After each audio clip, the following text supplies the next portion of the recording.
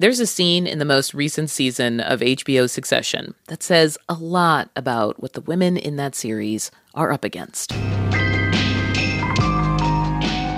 For context, the show centers on a family, the Roys, and the giant media company Waystar Royco.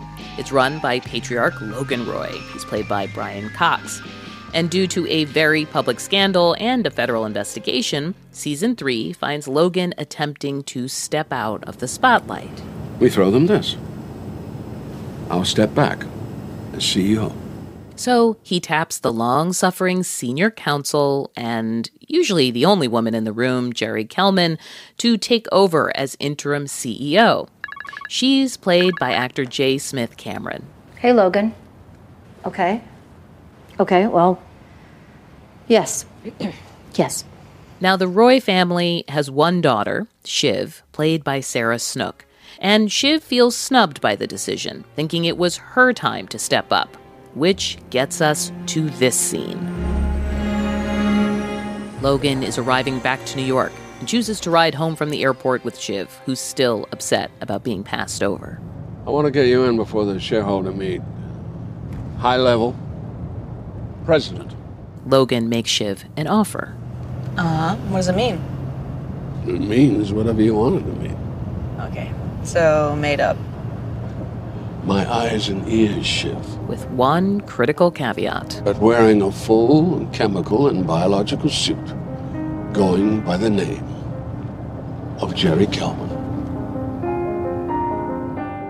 He played on Shiv's narcissism. Flannery Dean wrote about the misogyny on display in Succession for The Guardian. But he also knows this is a good strategy. I can use one woman to get rid of another or to make one woman feel like she's more important to me than another. Succession is compelling in part because it gives us a view into a world most of us will never see. The backroom deals between cutthroat billionaires and their fraught family relationships, even if it's just through a dark comedic lens. But Dean says it's also compelling because the brutal reality on display gives us insight into the world we all inhabit, whether we like it or not. This is a show about male power and of a specific brand, a very primitive archetypal brand that's very resonant still. Consider this. A show about male power is also a show about the people kept down by that power. Coming up, we'll talk about the women of Succession and hear from the actor who brings one of them to life. I thought it was like a funny little character quality that Jerry could have. You know, sort of one of the guys, but you could tell that she thought they were all idiots. From NPR, I'm Audie Cornish. It's Wednesday, December 22nd. It's Consider This from NPR.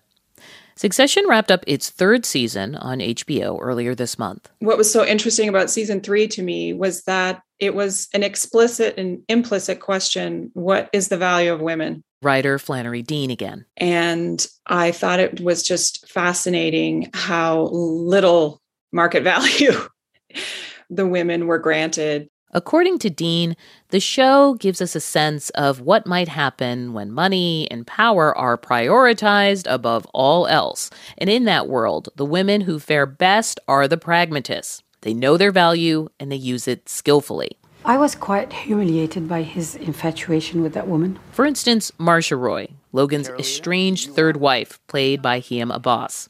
At the start of the season, Logan had recently cheated on her, but for PR purposes, he was desperate for them to be on good terms. And she understood that she had leverage at that moment. For my return to be public, I will need my role on the trust finalized, my daughter taken care of, and improvements in my financial position.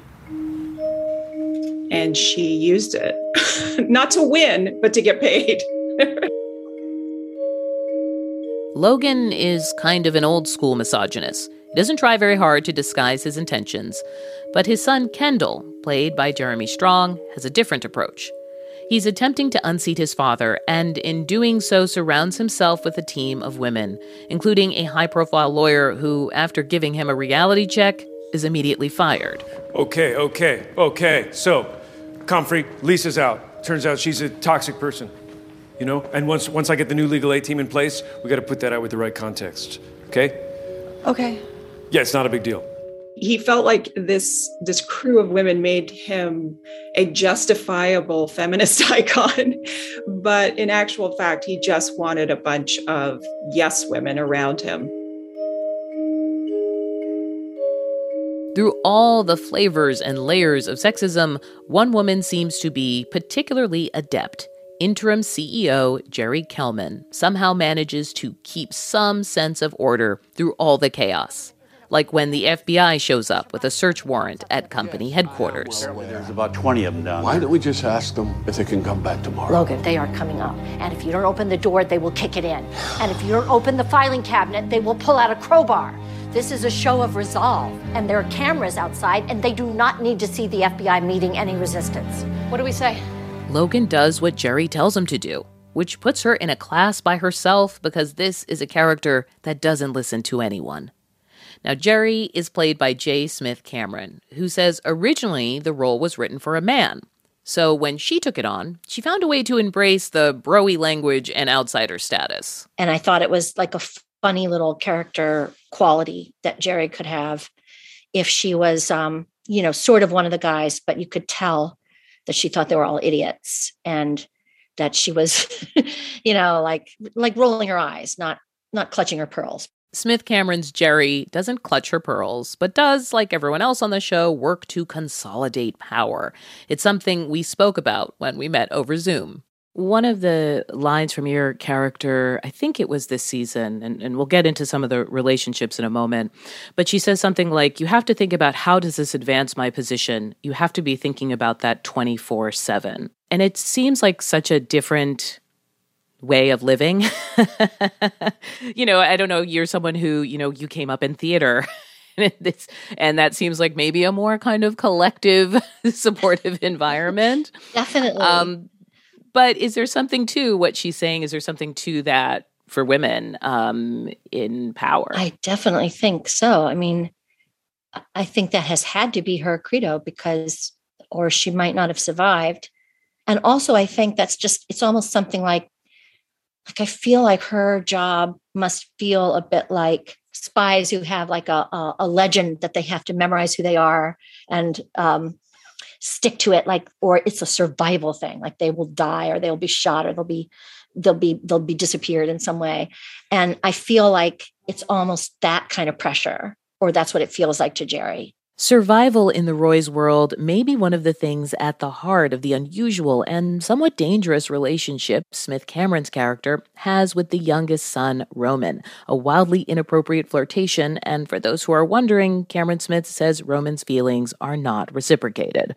I tolerate it, or I try to see how it could work to my advantage, or I try to contain it, Cameron Smith and I talked about a relationship that could turn out to be much more dangerous for her character, the one with the Roy daughter, Shiv.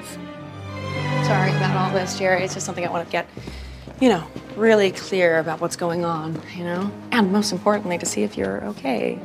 It's not a big deal. Okay. Yeah, I just want to get things clear for my dad, God, this must be so hard for you. It's fine. Do you want to... She's going to be encouraged to perhaps file a claim of sexual harassment against Roman. But this is a character who all of a sudden, after years of being very careful, is like in the middle of the street. It seems like, the corporate bus is coming. With all this potential upheaval and you being in such a delicate position as interim CEO, if you can't deal with your own sexual harassment, then it's not a good look. I can cope. Again, it's a character that I feel like could only be played by someone with your experience. And how did you think of this dynamic between a certain kind of woman who came up in a certain kind of feminist politics and Shiv, right, who sort of weaponizes those same politics? Right. Well, okay. I know that Shiv is coming for me, that I obviously know she's not concerned for me as she's pretending to be. And, as CEO, if I'd felt compromised by a coworker, such as Roman, I would have reported it to my superior and called HR. This is weird because you just became Jerry as I asked you this question. Your pacing changed All of a sudden, it looked like you were in a deposition, very carefully answering these questions. I watched it happen just now. I'm a little unnerved. Well, because I researched this. So I think in the past, I think she's thought, well, I'm the boss, so I can't get fired.